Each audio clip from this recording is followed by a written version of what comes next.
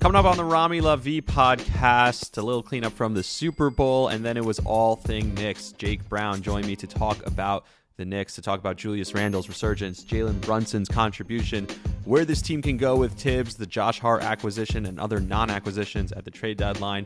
What is the future for RJ Barrett and Obi Toppin and others, and a whole lot more regarding the Knicks and the NBA. It was a great conversation with Jake. All that and more coming up next on the Rami Love V podcast. Stay tuned.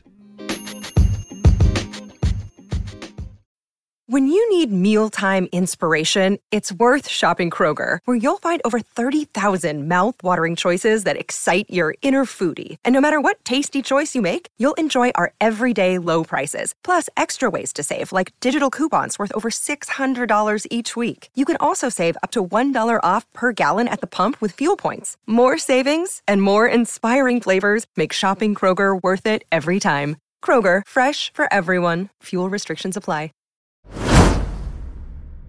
One of the things I talk about on this podcast a lot is the stigma against mental health. I think, unfortunately, there has been a stigma, but we're slowly breaking it. And if you think you might be feeling depressed, stressed, anxious, overwhelmed, or maybe you just want to talk to someone, today's sponsor, BetterHelp, is here to help you. BetterHelp offers licensed therapists who are trained to listen and help. Talk to your therapist in a private online environment at your convenience. There's a broad range of expertise in BetterHelp's 20,000 plus therapist network that may not be available in your area. You just fill out a questionnaire to help access your specific needs, and then you get matched with a therapist in under 48 hours. Plus, you can exchange unlimited text messages, and everything you share is completely confidential. So I talk about on this podcast how your mindset towards things changes everything. One of the things that I learned in therapy was that join the 2 million plus people who have taken charge of their mental health with an experienced BetterHelp therapist. Get 10% off your first month at betterhelp.com/Rami. That's my first name. That's BetterHelp, BetterHelp.com/RAMI, my first name, Rami. If you use that link, the link is in the description, in the podcast notes. If you use that link, you'll get 10% off, and it'll also help me out. So please do that. I'm telling you, it's worth it. Do it today.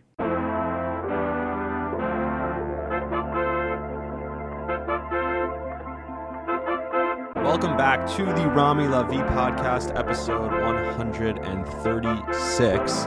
We got a great episode, actually. We do have some Super Bowl cleanup, some stuff just some stuff that happened during the Super Bowl that I didn't get to on last episode, as I get a little further removed. Obviously, these things happen. Friday, we're going to talk all about the quarterback carousel, as Derek Carr has been officially released. He played hardball with the Raiders. He wins. He's been officially released.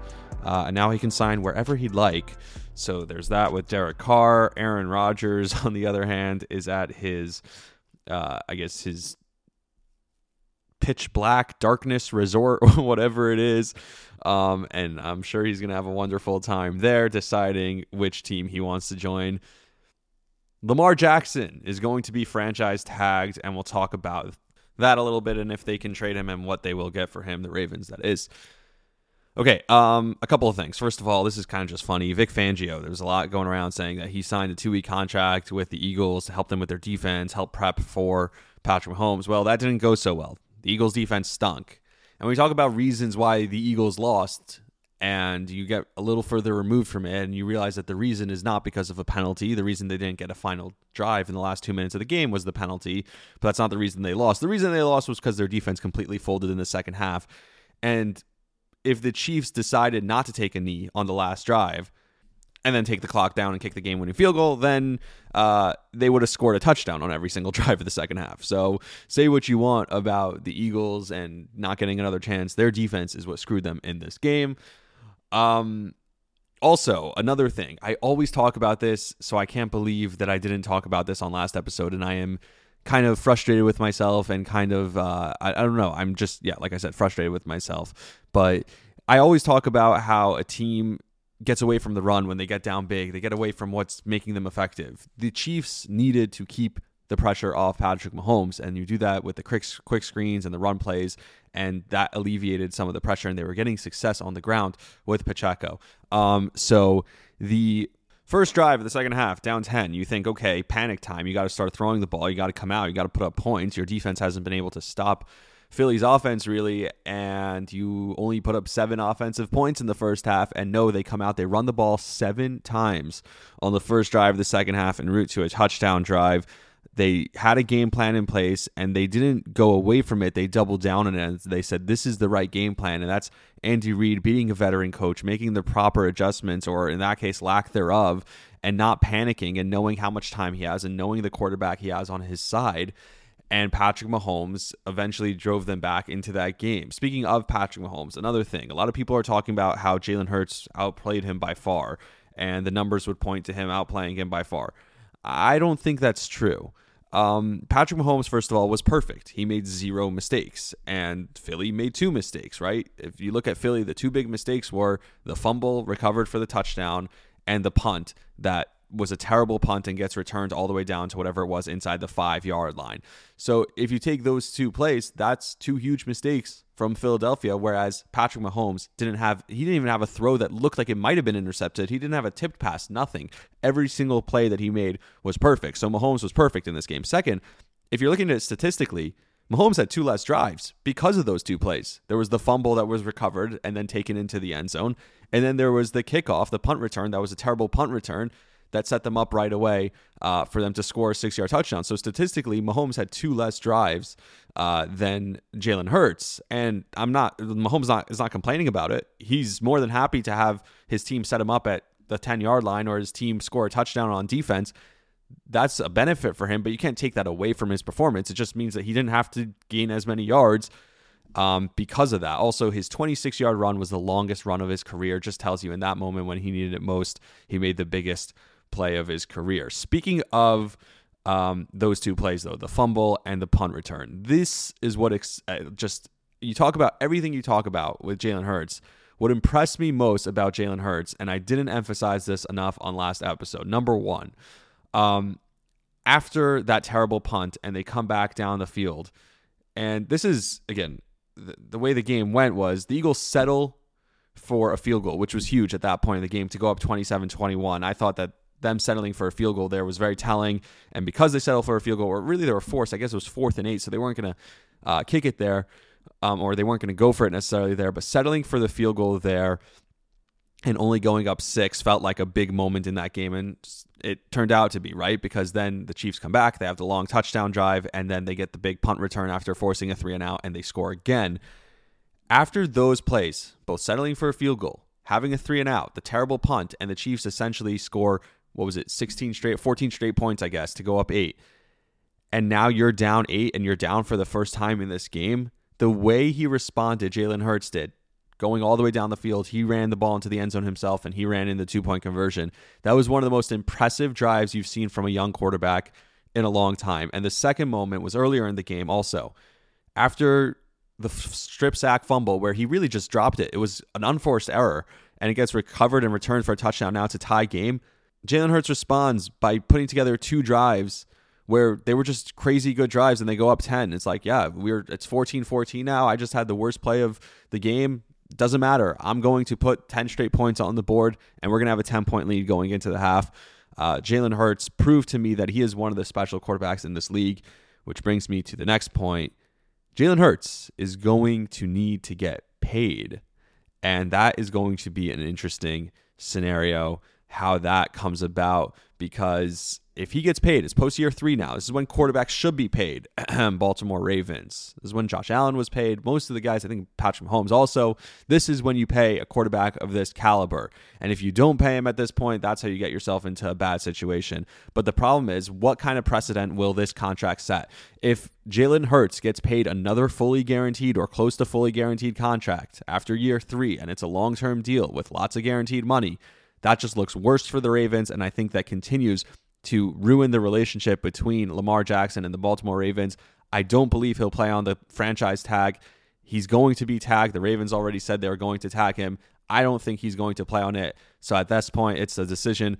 We tag him. Are we going to watch him hold out? Are we going to try and figure out a contract while he's on the tag? Or are we trading him? And I don't think a Jalen Hurts contract helps the Ravens when they're trying to negotiate a contract, because it's just going to be another huge guaranteed money contract for a quarterback who just lost in a Super Bowl. but never won an MVP like Lamar did, although you can certainly make the case that he should have been MVP this year, and if he stays healthy, he probably is. People saying that he wasn't healthy in that game on that last throw, well, he threw it further than that last throw multiple times. That last throw, he slipped, he stepped on someone's foot. I truly buy that, because people are like, oh, it's just an excuse. It's not an excuse, because we saw him make tons of throws. The throw to Goddard, the throw to Smith, the throw to A.J. Brown. He threw it downfield more than 30 yards like he did on that throw. All right, that's it with the football. We'll come back with more football and more other topics, obviously, as we get ready for NFL free agency, the draft, all that stuff on Friday. It's also All-Star Weekend on Friday in the NBA. We'll talk hockey, pitchers and catchers report today, so baseball is back in full swing as well. But first, let's talk basketball. My friend Jake Brown joined me on the podcast to talk about the New York Knicks, the state of the Knicks, the turnaround this year, Jalen Brunson, Julius Randle, the trade deadline, Emmanuel Quickley, RJ Barrett, all things Knicks, and it was a great conversation. It's a long conversation, but it's really good. Enjoy it now. Joining me now on the Rami Lavi podcast is Jake Brown. He is on Knicks Twitter as works for the Knicks Wall and bunch of other places, and he's one of my favorite follows on Twitter. So first of all, Jake, thanks for doing this. Thanks for taking the time. Yeah, thanks for having me, man. I really appreciate it. My pleasure. And to me, the biggest story of this Knicks season, because that's what we're going to get into, and I don't think any of this Knicks season, that is kind of a resurgence from last year, if you consider where they came from, none of it is possible without Julius Randle. I want to start there. What have you seen from him that's the difference between last year and this year?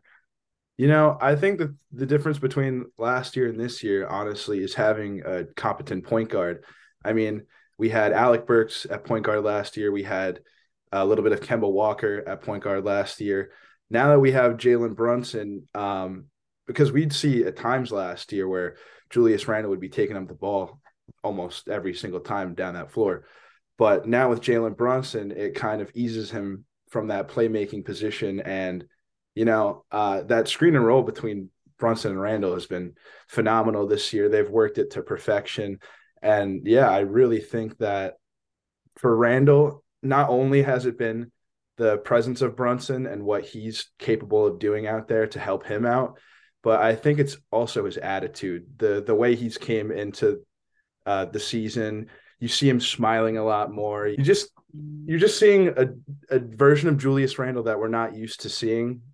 Maybe we saw a little bit a couple years ago when they made the playoffs, but this is a fun Julius Randle that we're seeing, and I think that he took it for granted last year, and now you're seeing him kind of live in the moment and be passionate out there. It's just been really unbelievable, man. It's really a good thing to see, and very well deserving that he made the All-Star team this year.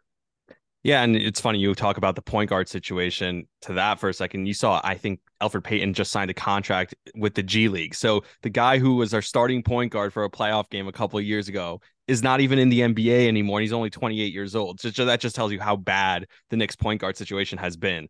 Yeah, and it's not like it's just been last year and the year before. It's been since – I mean, we've had a number of guards over the years. I mean, Derrick Rose, even the first time he was in New York, that fizzled out. He disappeared for a bit. Yeah, the most competent point guard we've had in the last 10 years, I would say, is Raymond Felton, because he brought that team, or helped that team at least, to the second round of the playoffs.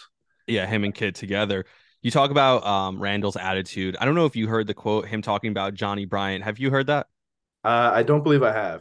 So Johnny Bryant flew out, the Knicks assistant coach flew out to Dallas this past summer and talked to Julius Randle about changing his attitude, exactly what you just said. Here's what Julius Randle said about Johnny Bryant after he was named to the All-Star team. I mean, one of the biggest things was he was like, just talking about the year before, and was he said something that was like along the lines of like, if you were your teammate and saw you acting the way that you did sometimes, a body language, showing frustration, whatever it was, would you want to be your teammate?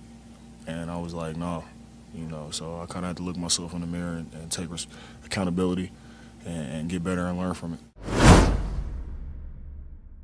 You hear that, and it's like exactly what you talked about. It's everything that every Knicks fan who watched last year, watched 2 years ago, and now watched this year sees the difference. Randle playing with the joy and the appreciation for the game. Even when he gets frustrated sometimes, it feels like now he takes it out in his play on the court in a positive way.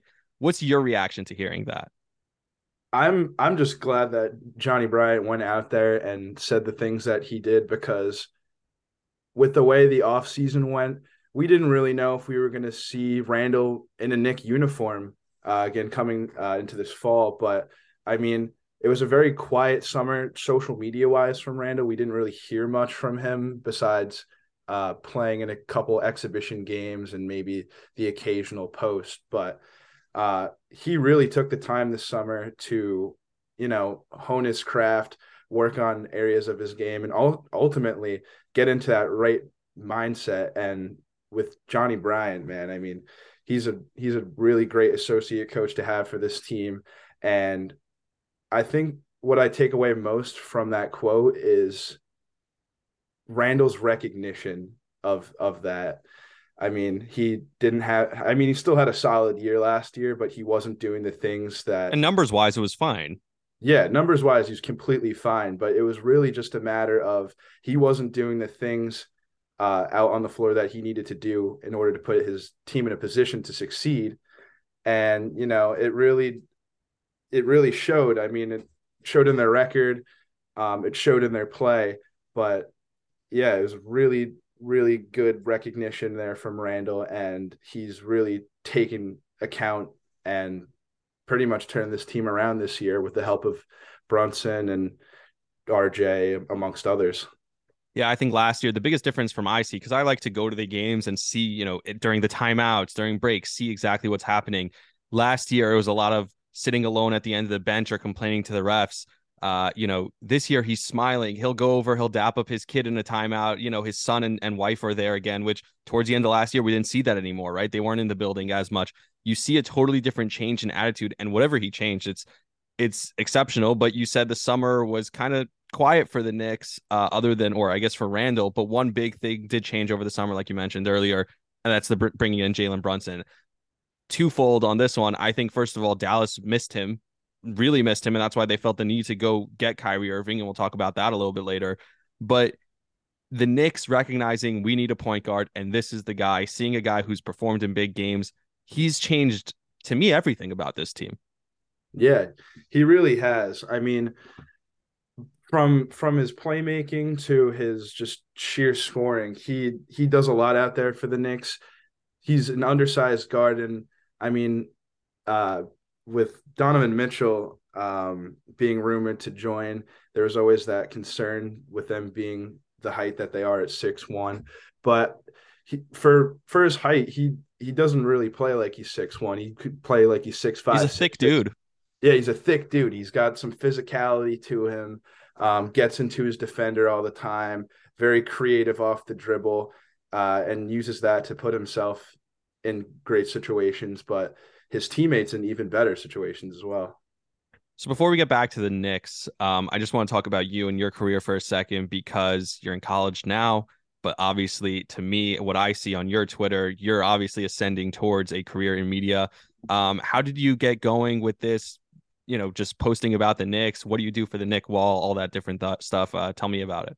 So I'll backtrack. I'll backtrack to high school. I graduated in 2020 from high school. We had COVID that year. I missed all of my senior, or the rest of my senior year, because of COVID. Kind of was unsure of what to do going into college. Ended up going to the University of Rhode Island and decided to pursue a major in sports media and communications.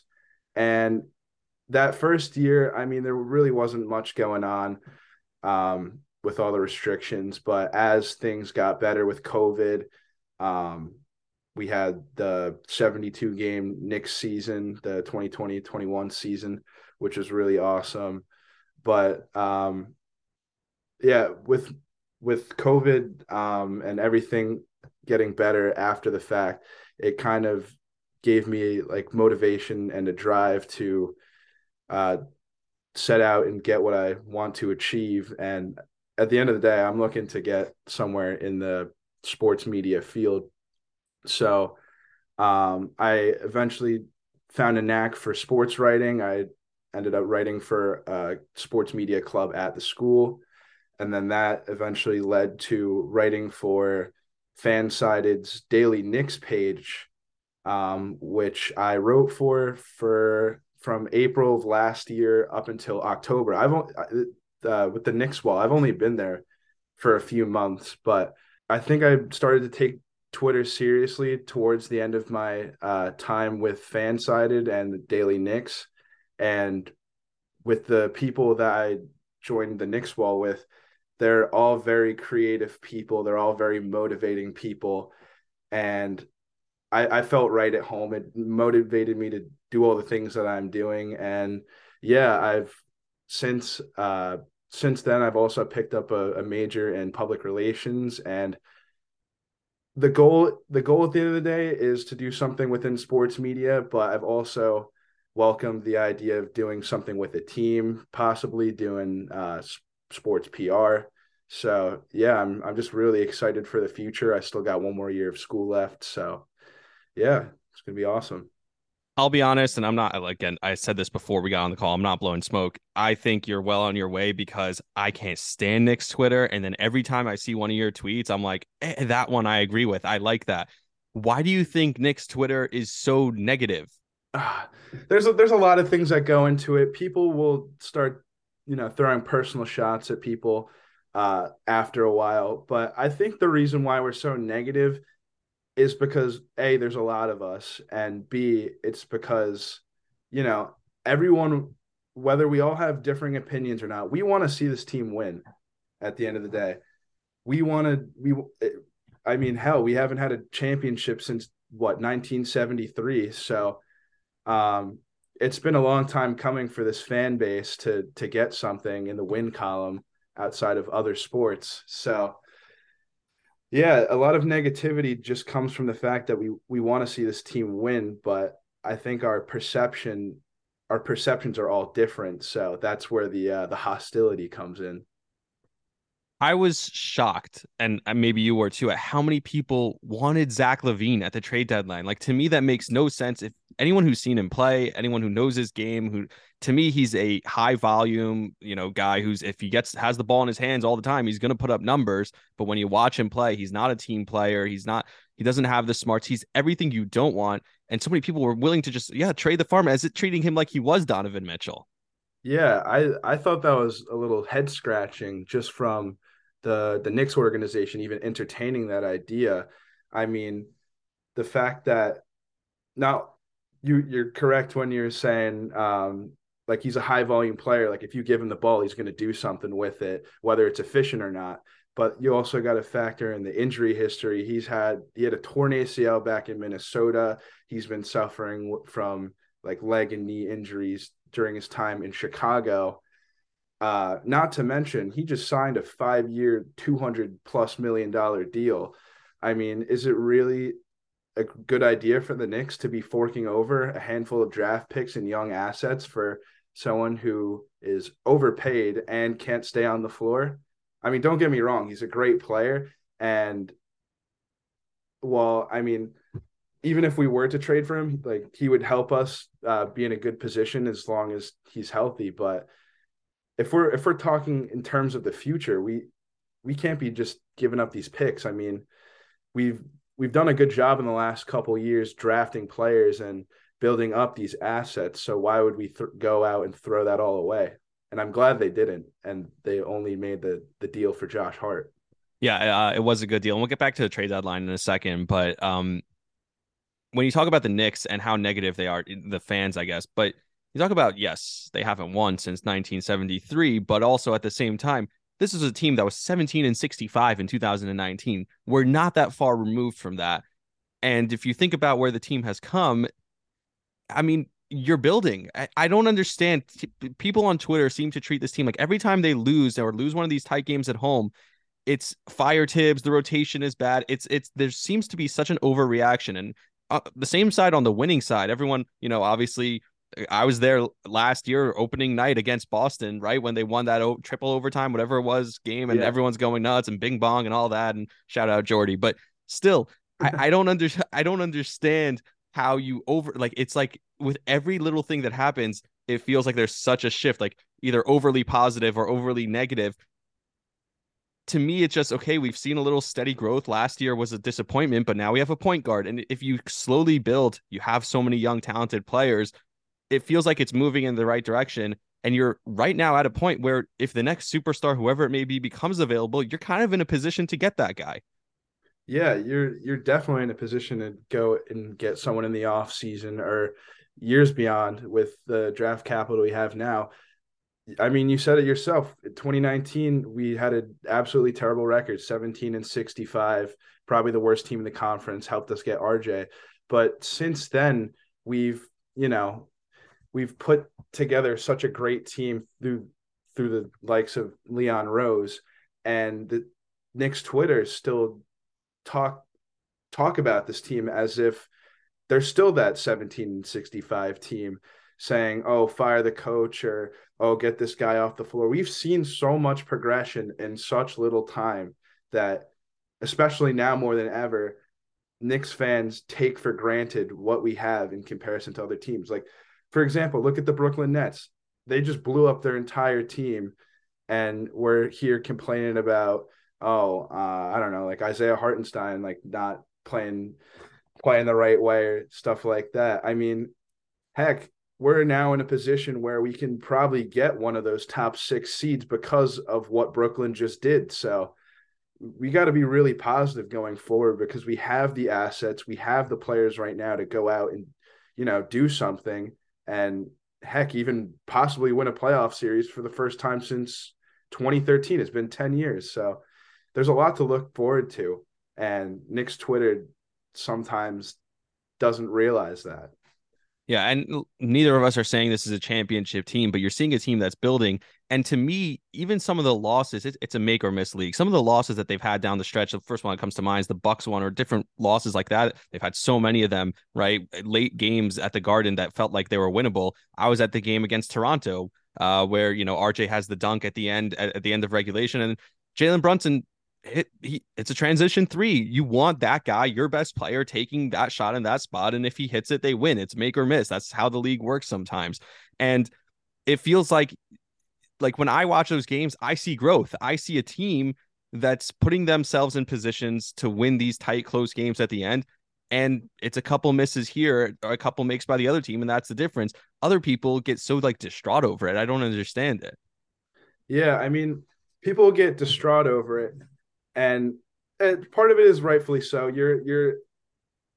It's unfair to say that sports, like, emotion, like, directly results from sport. I mean, it's fair to be very passionate about your team, but I mean, if you look at it, even though we may have been losing to all these big teams, like even Memphis, you said Milwaukee, these are games that are very winnable, and if we're making the right adjustments at the end of the game, we can definitely make some do some damage. And I don't think that people realize that especially when Mitchell Robinson comes back too, that the Knicks can hang with almost anyone in this league. Yeah, you mentioned the adjustments at the end of the game. One of them that I like to see a little bit more of, but we've seen so far. And I was actually sitting next to Emmanuel Quickley's mom for that game against Toronto, and he was not on the floor for overtime in the closing minutes. To me, when he's out there at the end of the game, it adds a whole nother dynamic. His energy at any point in the game, his energy in every game, his shooting has become more consistent. But even if he's not shooting well, to me, what he does on the defensive side, I don't know if you saw Fred Katz wrote for The Athletic a piece breaking down Emmanuel Quickley's defense. What he does, energy, defense, his playmaking has gotten much better. To me, he has blossomed, and I saw him in trade rumors also. He is untouchable if I'm the Knicks. He has blossomed into such a key part to this team. What have you seen the difference, even from last year to this year, with Emmanuel Quickley? Honestly, I think it's a sense of confidence. I feel like confidence has been really big in the surge that we've been seeing from him recently. And I think you don't even have to compare him to last year. You can compare him to the beginning of the season where he wasn't hitting his shots and he wasn't doing the best essentially, but he stuck with it. I mean, there's a lot of guys on this team that need the ball and stuff like that. So Emmanuel quickly really finds different ways to get involved, whether it's playing really hard on defense or making the extra pass.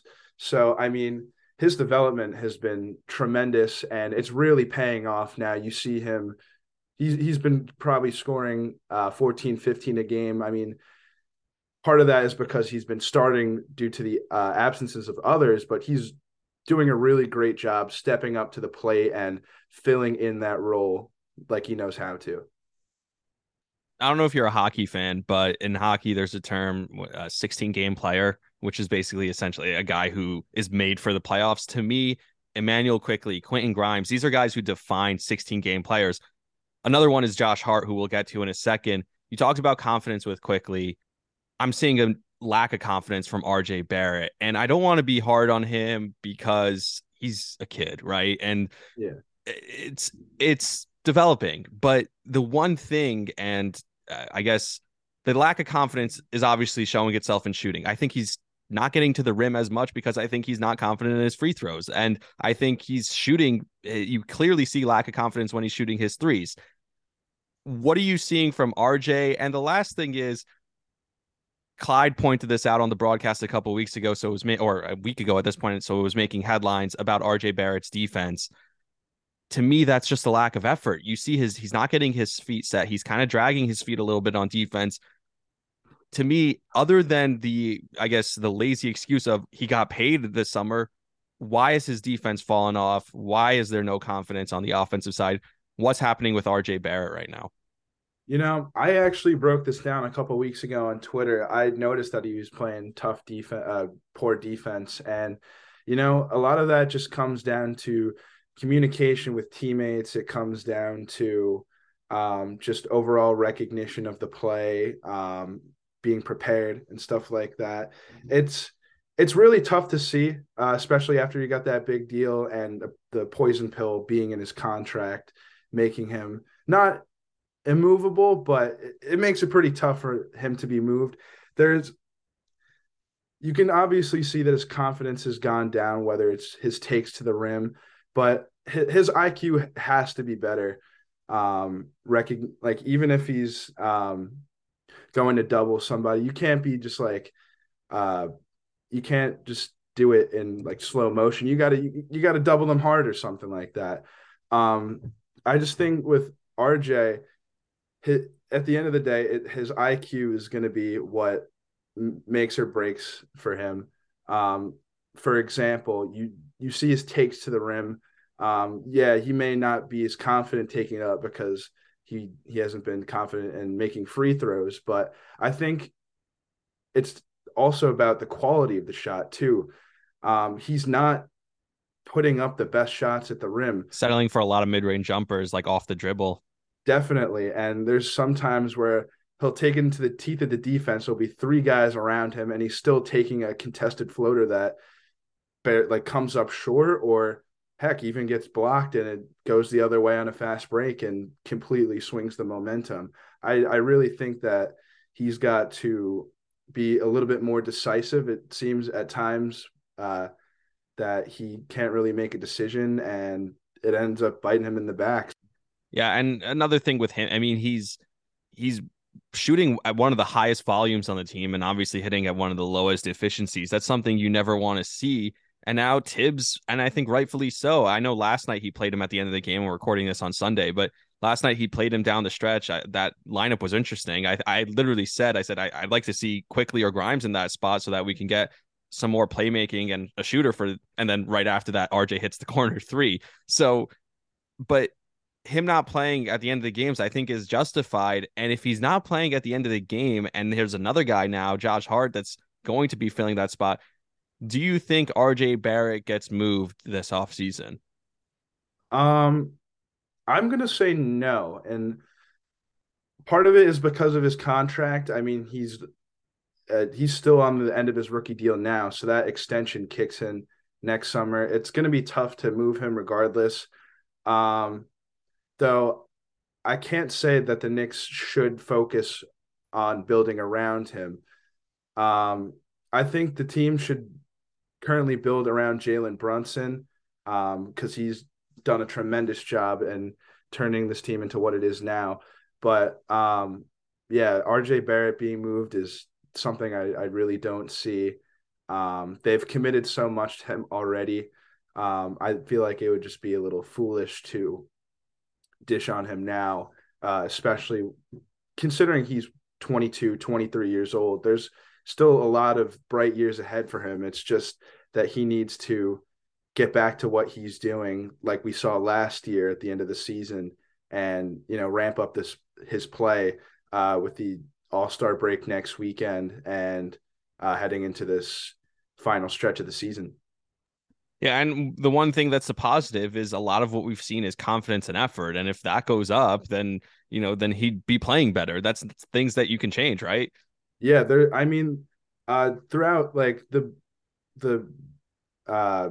throughout most games, you see his confidence dwindle through the first half, the second half, or whatever. But at least from me personally, I've seen that his shot making in the clutch has been very, very good. I think that's a part of his game that kind of goes under people's noses, especially with how many times he's helped us win games. But when it just comes to the general flow of the game, he needs to put it together, whether it's making the right pass. Like even last night, I'm sure you saw the Obi being wide open under the Yep, basket. everyone's He's got to retweeting make that that one. Yep. pass. He's got to make that pass. I mean, it's point blank. I mean, we still got the win anyways, but I mean, I don't know if he actually did see him or not, but just having the IQ, the recognition, it's got to be there. Yeah, just seeing the game a little bit differently. It feels like having his head in the game. Clyde mentioned that, like, where's your head? Like sometimes he says that specifically regarding RJ, and it's true. Sometimes his head it just doesn't feel like it's there. What do you think of this? Because I've heard about this. If you do get somehow whatever it is, you get a star in that role who's going to play the 2 or 3. If RJ is coming off the bench, I feel like when he has the ball in his hands a little bit more with the second unit, he's been effective in that role, and you could still play him 25 to 30 minutes a game. Do you think ultimately that's the role that he ends up in as a defensive guy who can knock down a couple big shots, catch and shoot, but then also have the ball and kind of be the playmaker with the second unit, kind of with maybe alongside Emmanuel quickly? Yeah, I mean, it's yeah, I would say that with the starters, RJ Barrett has formidably struggled because he's not getting as many shots within the offense because Julius Randle, Jalen Brunson command so many.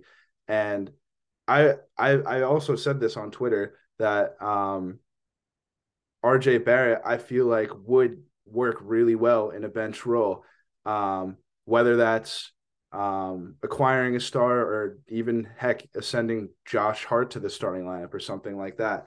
I think that his bench scoring or his ability to thrive against second units is very huge for this team. But I also welcome it because he needs a wake-up call, man. I mean, his defense has been very lackluster.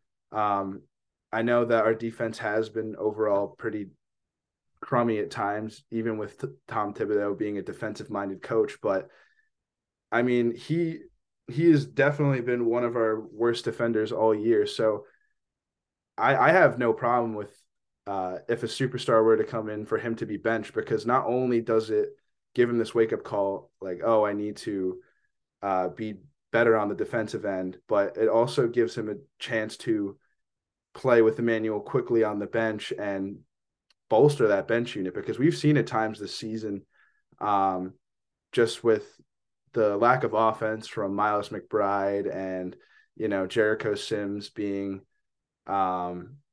he's a solid center, but I mean he's not getting it done on offense like we know Mitchell Robinson can and Isaiah Hartenstein can sometimes.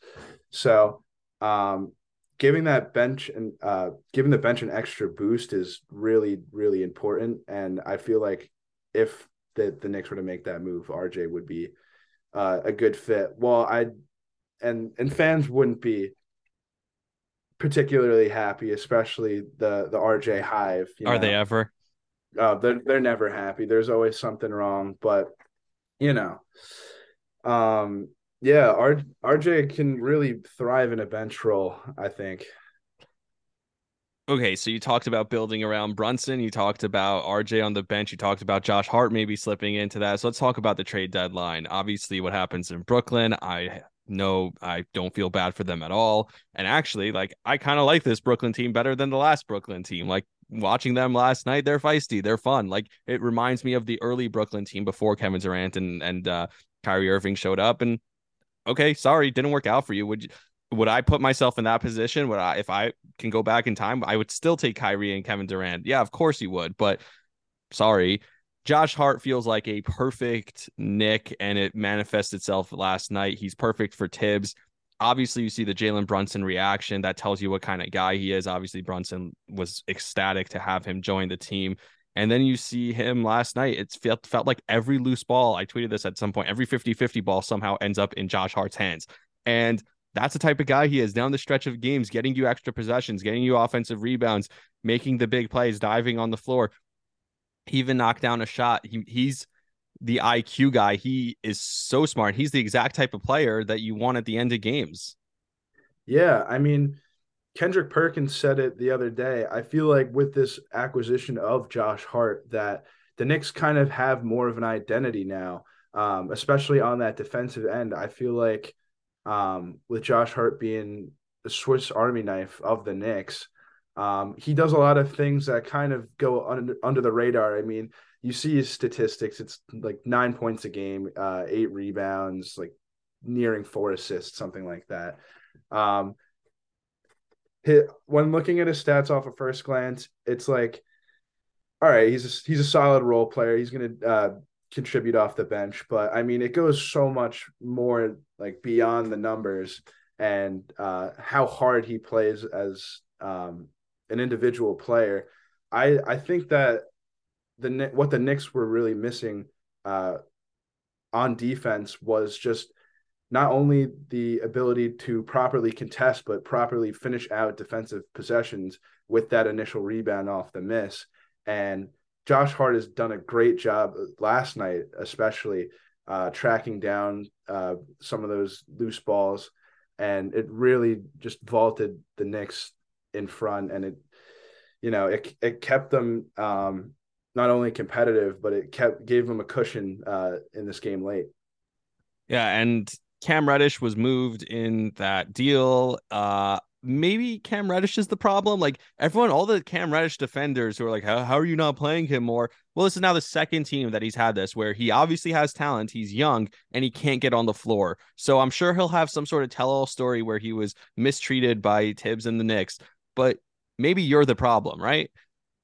Yeah, I mean, like we're not going to take away from Cam Reddish that he started in Portland his first game a couple nights ago, and he did pretty solid. But He had a solid stretch with the Knicks also. He had a solid stretch with Atlanta also. And then for some reason or another, and we don't know necessarily why, it fizzled, right? And whatever got old with him.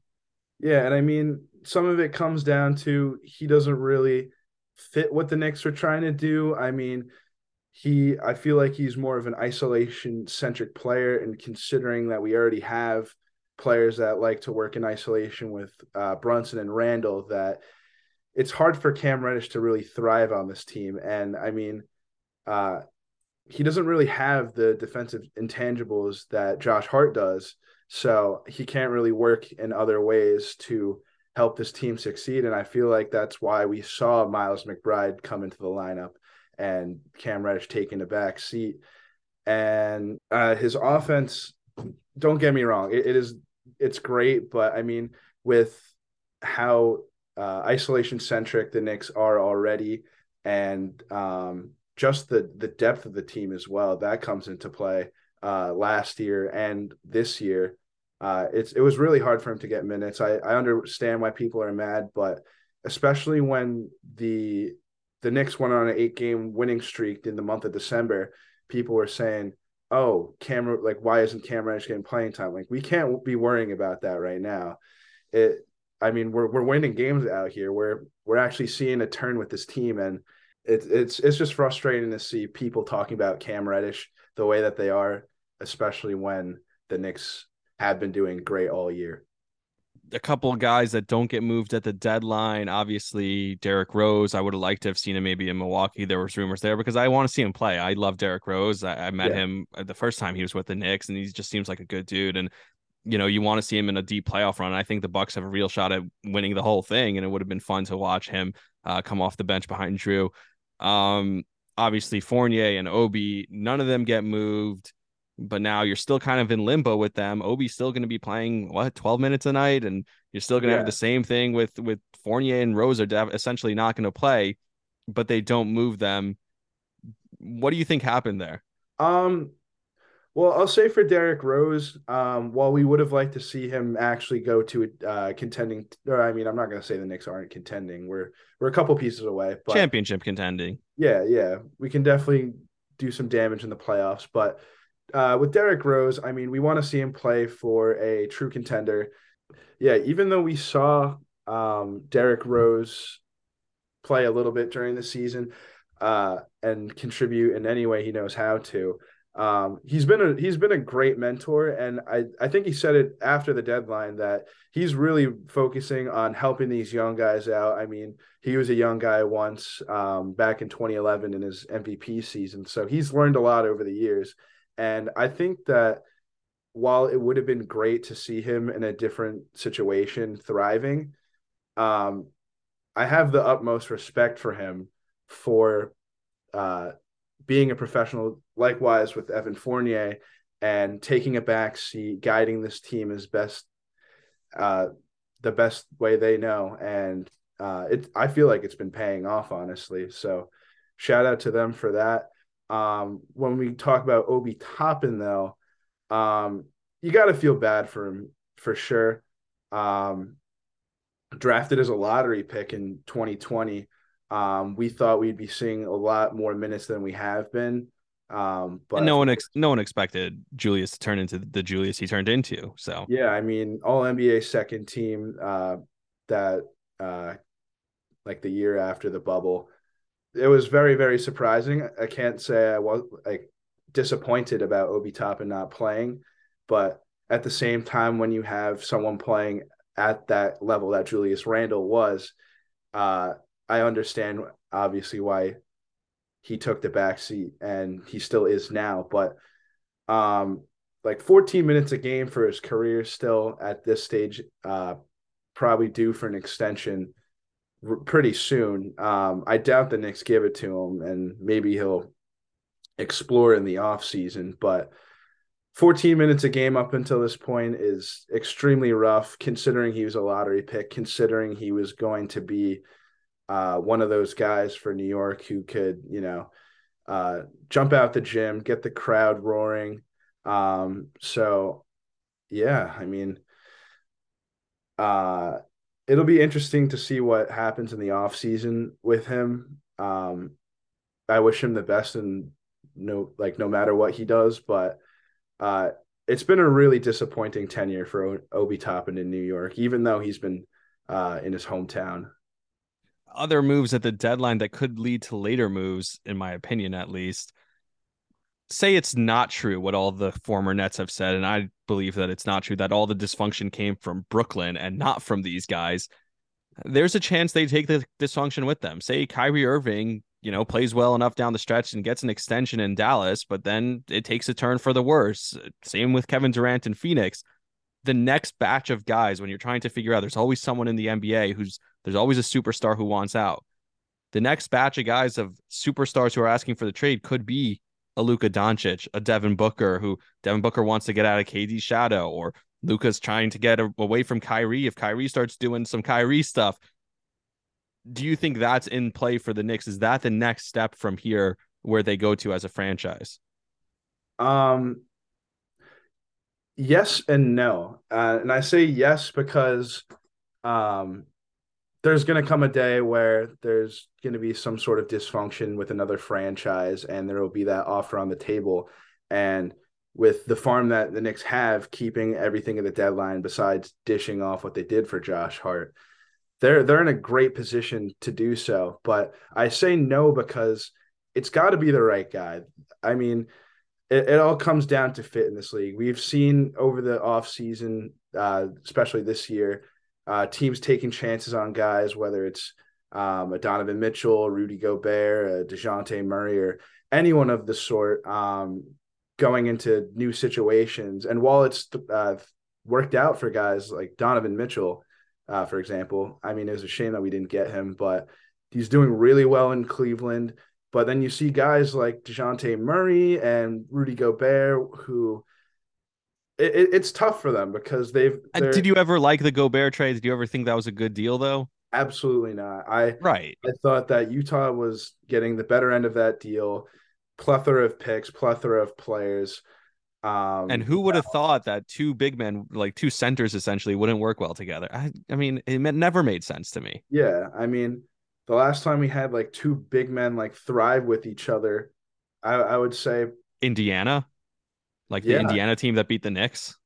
yeah. I mean, Roy Hibbert and who was the other one? David West. Yeah, there you go. Well, I was thinking even like on a bigger scale than that. I was saying like the last time we had a nice like power forward center duo was Tim Duncan and David Robinson back Yeah, that's true. That's in the further back. 90s Yeah. when we played them in the finals in that lockout shortened season. So, I mean, yeah, it's tough. It's tough for them. So, You talk about fit, and that's exactly where I was going to go next. If you add another player, you kind of multiple points we've made throughout this have led up to this. We talk about how you have two ball dominant guys in Jalen and Julius. If they get another player, we talked about the Tibbs fit, right? A guy having to be a Tibbs guy, Obi Toppin, Cam Reddish, probably not those guys. If you get a superstar, and I heard from Bill Simmons that they were actually close on Kevin Durant. The Knicks were actually close on getting the package to Brooklyn for Kevin Durant before Phoenix got him. So if you actually get that superstar, whoever it may be, how does that look with Julius Randle? Is that a guy who can fit with another, maybe a wing, but a wing slasher, like bigger scorer? yeah, I'm not sure if we can add another star and have them coexist with Julius Randle. Don't get me wrong, he does a lot when it comes to playmaking and looking for his teammates. But I mean, with how much he commands the ball, he's a number one option right now. Jalen Brunson obviously commands a bunch of touches. If we were to get a superstar, RJ wouldn't be getting as much touches and shots. So I definitely think it's difficult, especially since Randall likes to get to his spots and stuff like that. It's definitely got to be the right guy for sure, though. They got to be committed on defense. I mean, I think a lot of the Knicks' problem too is just working in isolation. We need a player that not only can work in isolation, like many big stars do, but we need someone who can play into our system and cut, because we don't really have that many players outside of, Quentin Grimes and Emmanuel Quickly and maybe even Josh Hart now that move off the ball.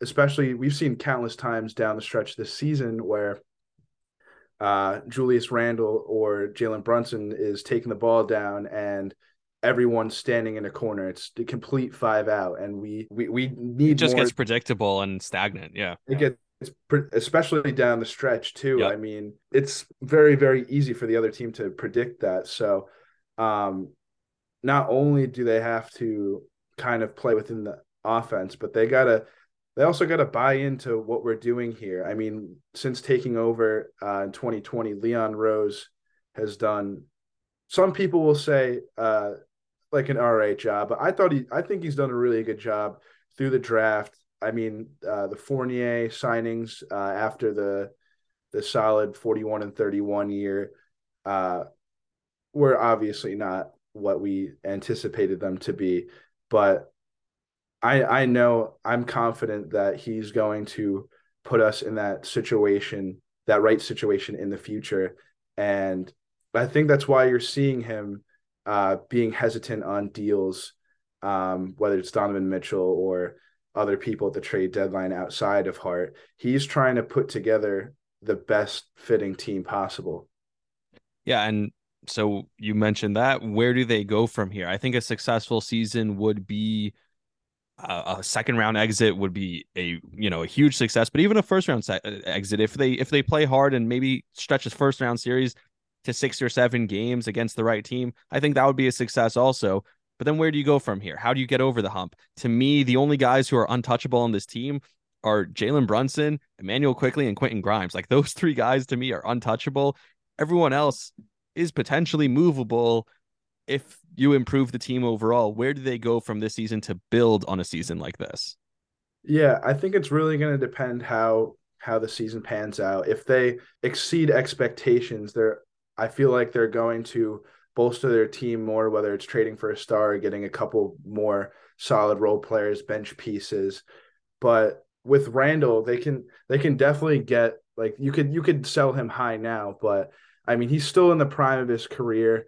Um, I think where they go from here is it's really tough to say, man, just because so much can happen in little time. I think what they have to do is um, either they got to utilize their farm at some point. They got to use those draft picks, whether it's drafting players that fit the needs. The Knicks have done pretty well with drafting over the last few years with their even just their late first round picks, their Yeah, second round picks. Sims, Grimes, Deuce, Sims, Grimes, quickly. Yep. Quickly, McBride, um, even Mitchell Robinson back Yep. a few years ago. So whether it's utilizing those picks and drafting players that fit our needs or dishing them off, like we have to do something with those picks at some point, because if we just keep waiting around, we're missing a window of opportunity with this team, with Jalen Brunson and Julius Randle playing at a very, very high level of basketball. I mean, you see Julius Randle 7th right now in the MVP rankings. So it's really going to be interesting to see how they manage themselves in the offseason and ultimately, develop and build on what they have right now, getting Quentin Grimes more repetitions in the offseason, Emmanuel Quickly, all those young guys to put together a very cohesive unit. To me, now's the time to strike with the Knicks, but at the same time, you can't panic trade. Like to me, like a Zach LaVine would have been a panic trade. Like we missed out on Mitchell, we missed out on Durant. Now we need to use these picks. There's a fine line there between, okay, we know we need to use these picks. That's the next step, but finding the right guy who is a fit with this team, right? Oh yeah, absolutely. You said it best. I mean, we can't afford to have Zach LaVine on our team.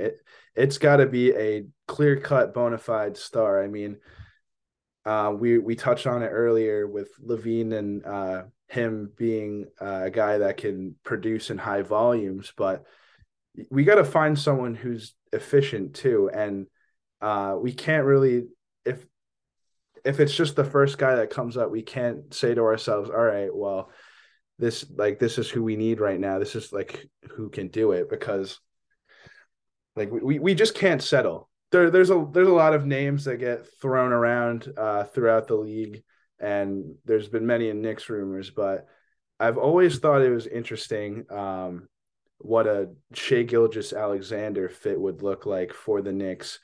Then again, That guy's developing into a top 10 player in the league. So a fit with yeah, him would so be, I mean, he'd fit anywhere. he'd fit anywhere, but it would also kind of change Brunson's and Randall's game. Not to mention we'd have to give up a significant amount of assets for him. But he's a name I've thought of in the back of my head for a while. We've seen him perform at an extremely high level this season, so maybe that changes. But I'm glad that the Knicks are staying patient right now. Um, I mean, with all like Kyrie moving, KD moving, it's easy to get caught up in that and say to yourself, "Oh, well, maybe we can do something like that and make a big trade to help us contend." But uh, outside of those two players, I mean, there weren't really any stars worth trading for, and yeah, it'll be very, very intriguing to see how the offseason pans out in that regard.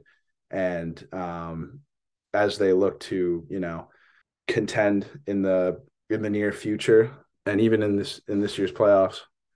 Yeah, and to me, even like a guy like I don't know, Anthony Davis wouldn't be the right fit right now. With like he's hurt, he's hurt all the time, and you just see it doesn't seem like that's a guy that you'd want to give up a ton for. Back to SGA, it's funny you mentioned that because at some point OKC needs to make a decision. What timeline are they on? And it seems like SGA is ahead of their timeline. They want to win. They're still stockpiling picks and assets. It seems like SGA is ahead of where they currently are as a franchise. You talk about the Knicks, I think he'd be a perfect fit, but you talk about fits. And part of the reason why fit is so important is because they have a very specific coach in Tom Thibodeau, and he's a guy that you need to fit with his system to even get playing time.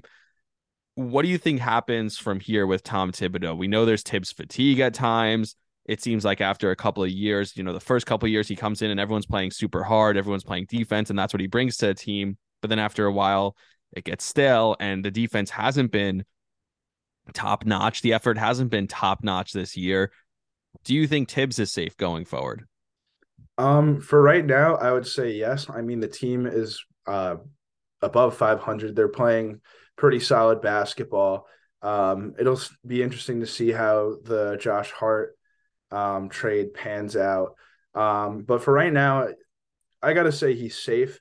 I mean, there's times where we see Tom Thibodeau reluctant to play players or lack of adjustment down the stretch to, pull things through. But Tom Thibodeau, he's been a lot more open this season. I mean, it's about time he's starting to play the kids now. And it's benefited him. It's put him in a great position going forward.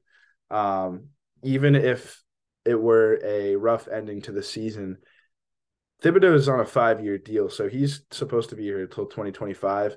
I honestly see him going the whole length of his contract. Whether we choose to re-sign him or not, it remains to be undetermined. But I think these last two, like this season, obviously, and the next two seasons, is really going to be make or break from him for him. If we don't see anything like extremely positive in these next two seasons, maybe it'll be time for him to head out. I mean, there's been several coaches over the years where they've had like success coaching the team or whatever, but at the end of the day, teams are trying to win championships. So if he can't get us to that level in the short future, then it might be time to look elsewhere, considering the hesitancies that he has with the rotation, with his adjustments, and honestly how he prepares the team for each and every game. Yeah, and with him, and you mentioned having a championship contending head coach, a guy who might become available this offseason is a guy like Nick Nurse. If someone like that becomes available, who's had to work with all types of superstars, including, I don't know if you've heard some of the stuff that he's said about having to work with Kawhi Leonard and how that relationship works, but he got quite literally the most out of Kawhi. They won a championship. Do you think if someone like that becomes available, that changes how the Knicks look at Tom Thibodeau?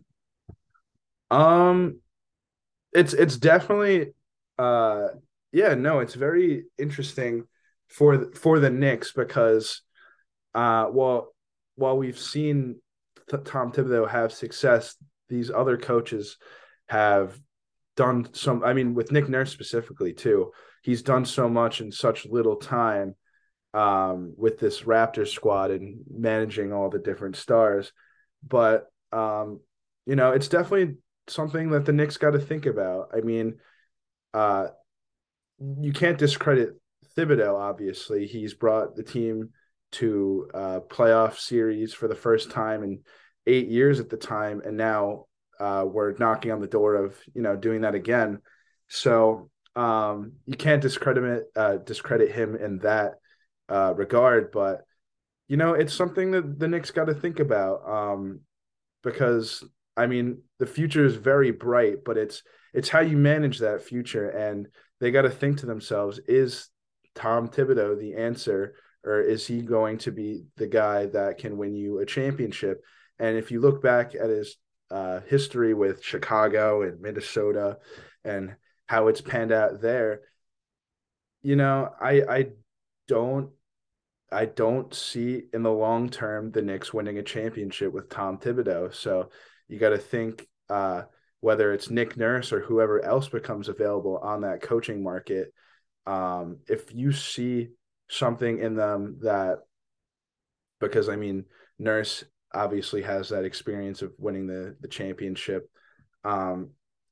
If the Knicks see something in somebody that's available, then I think they should go out and get them, because in the off season, this off season especially, because if we wait on it, then they're going to just go to a different team, and we're going to be stuck with Thibodeau. And I mean, he's been a great coach, but there's still issues with his style of coaching, playing players an excessive amount of minutes, that just isn't really going to take this team to, like, I can't see them playing their best basketball with Thibodeau. I still think that there's a lot more to come with this team, but it really comes down to who is running this organization, but who's coaching these players. Yeah, and with Tibbs, like you said, we've seen this before, where there seems to be a fatigue that grows, and initially it's great with him, and then it kind of goes sideways, and we've seen this every place he's been. Bill Simmons also joked about this last year, where he's like, maybe Tibbs should just go to a different team for 1 year every year, go 1 year around the league, get them to buy in, get them to hustle and play defense, play each guy like 42 minutes a night, and then he goes on to the next team. It's kind of a funny idea. Obviously he's kidding, but Right. All right, for this season, who do you have? It's a little early. We just had the trade deadline, so one team in the West got significantly better, the other team in the West got better. Who do you see as the finals favorites? Who do you think is going to be there? Who wins it? I think it's going to be very interesting. There's a couple names when you think about the East coming to mind. You obviously have the Boston Celtics. They've been fantastic. I think their bench is phenomenal. They have a lot of great pieces. They just need to stay healthy. Got the Milwaukee Bucks too. Just recently acquiring Jay Crowder. Yeah, I think coming out of the East, I have to say the Boston Celtics, as long as they're healthy. I mean, Robert Williams is a phenomenal center who's versatile and does so many little things out there on the floor. You got Jason Tatum, Jalen Brown, like Malcolm Brogdon and Derek White off the bench. I think they're going to be the team coming out of the East. I think the Bucks will give them a fight in a series, but with the way they've been playing together through all of this, and even with guys like Al Horford, Grant Williams, they just do a lot of the little stuff, and they play together as a team in comparison to other teams. So I think that's who I see coming out of the East. But as far as the West, it becomes a little tricky. You got Durant now in Phoenix. You got Kyrie in Dallas. You have the Clippers making a boatload of deals between Bones Highland, Eric Gordon, Mason Plumlee. But I still think that the Denver Nuggets are going to come out of the West, honestly. Jokic has been playing at an MVP level. He has been for the last 2 years. But the difference between those teams and this team now is that this team is healthy. They got the guys that they want in there. They traded away Monte Morris in the offseason, getting a nice sharpshooter in KCP. And their offense has really been throttled as a result. You see their offensive ratings going up between Jokic, Aaron Gordon, KCP. You got Jamal Murray back from a torn ACL. They're going to be a force in the West, and I think it's going to be really tough for teams to defend what they're trying to do out there on the floor. I can't argue that. I want to say Bucks over. You got me there on the Nuggets. I love the Nuggets. I think Jokic is MVP again. I think Yeah. Bucks over Suns, like a rematch of a couple of years ago, would be fun, and for the Bucks to win again would be super cool. All right, today is Super Bowl Sunday. Right. This is going to air after the Super Bowl, but you got to make a Super Bowl pick, I feel like, right? So Yeah. this is the last thing before you go Philly or KC, and 20 seconds on why. All right. So I'm personally going to go with Kansas City. Um, Are you a Giant fan? I am a Giant Okay, fan. there you go. I was gonna make the disclaimer because I mean, essentially at that point it's biased, but I think with I mean both teams are very great, don't get me wrong, two phenomenal quarterbacks, but I think for the Super Bowl it's going to come down to experience. You know, the Eagles, yeah, they won a couple 6 years ago, but that was under the helm of a different quarterback, a bunch of different players Different head coach. on the different coach. So it's a different team essentially that's making it to the Super Bowl. And I think that Kansas City won against the 49ers 2 or 3 years ago, and then they had that loss against Tom Brady and the Buccaneers. They've learned through the wins and losses in the Super Bowl, and playing on that stage in Arizona now. I think that the Chiefs are going to pull through as long as, Patrick Mahomes isn't hobbling the entire game. Yeah, all right. So I'm with you. I have Kansas City. I had them. Everyone who listens to this knows I took a future on them in October at plus 800. So I'm hoping they win, and if they lose, then we'll just cut this whole part of the podcast. But anyway, I really appreciate you doing this. Plug what you got to plug, everything you have going on, and tell the people where they can find you, Twitter, online, etc. Yeah. So I mean, you can find like most of my content I do through Twitter. So you can just find me at Jake Brown NBA on Twitter. I don't really got anything else to plug because, I mean, that's where I do the majority of my content.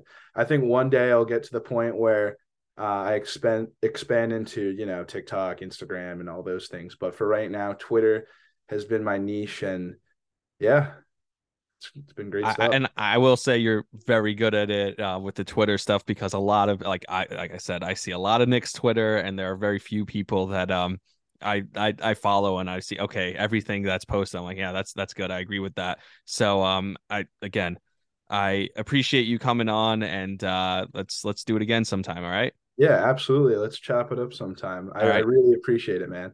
Thank you. Go Knicks. Yeah, go Knicks. All right, thank you so much to Jake Brown for joining me.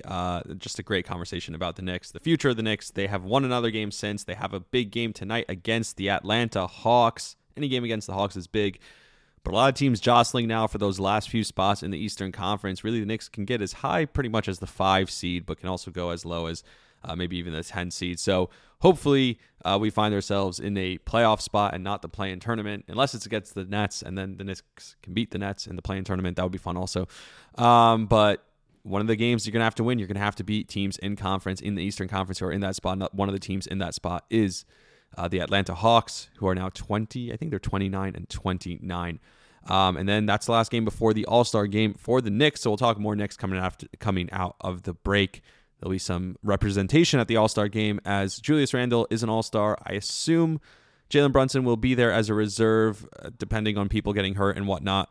Quentin Grimes will be in the Rising Stars game, which I'm looking forward to. And then Jericho Sims will be in the Slam Dunk Contest. Anyway, Jake Brown, good dude. He's on Twitter at Jake Brown NBA, at Jake Brown NBA on Twitter. Really good content if you like basketball or you're a Knicks fan. You should follow his stuff, because there's a lot of stupid things people say on Twitter, and he doesn't say stupid things. Anyway, until next time, it's been a long episode already. So until next time, please like, subscribe. Thank you to all the sponsors. Thank you to all the listeners. Obviously, share the podcast with someone you know. If you think someone would like it, please share it. I appreciate each and every one of you for listening. And until next time, see ya. You were the best nights of my life. You got the light that always shines. I miss the way that you move and the way I get high when you take me to your heights, like I'm standing in the sky. I see your subway cars and your road graffiti.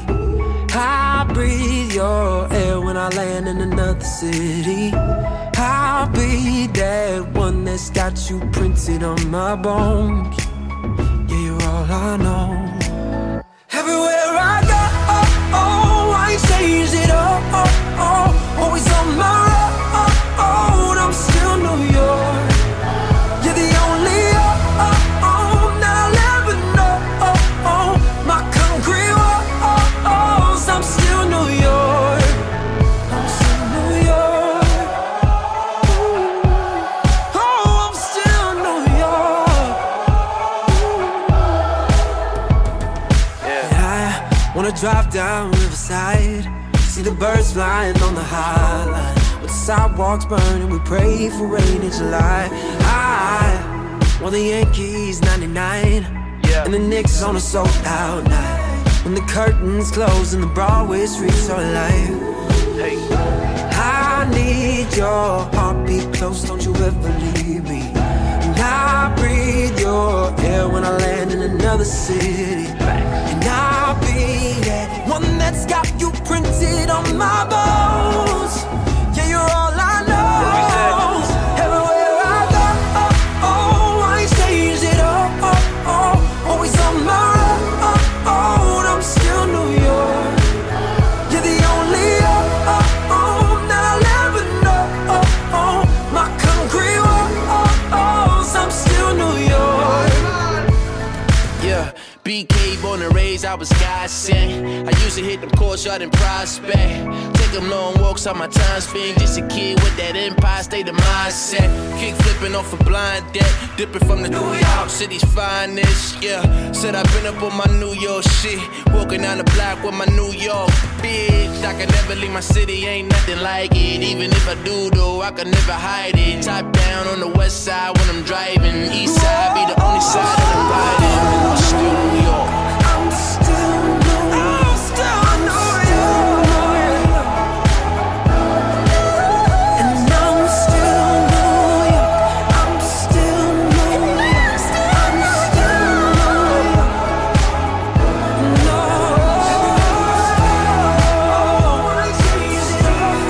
Whoever I go, I'm still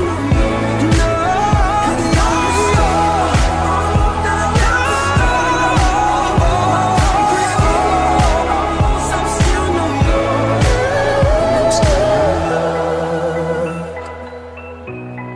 I'm still New York. And everywhere I go, I ain't changed it all. No. I ain't changed it all. I'm still New York.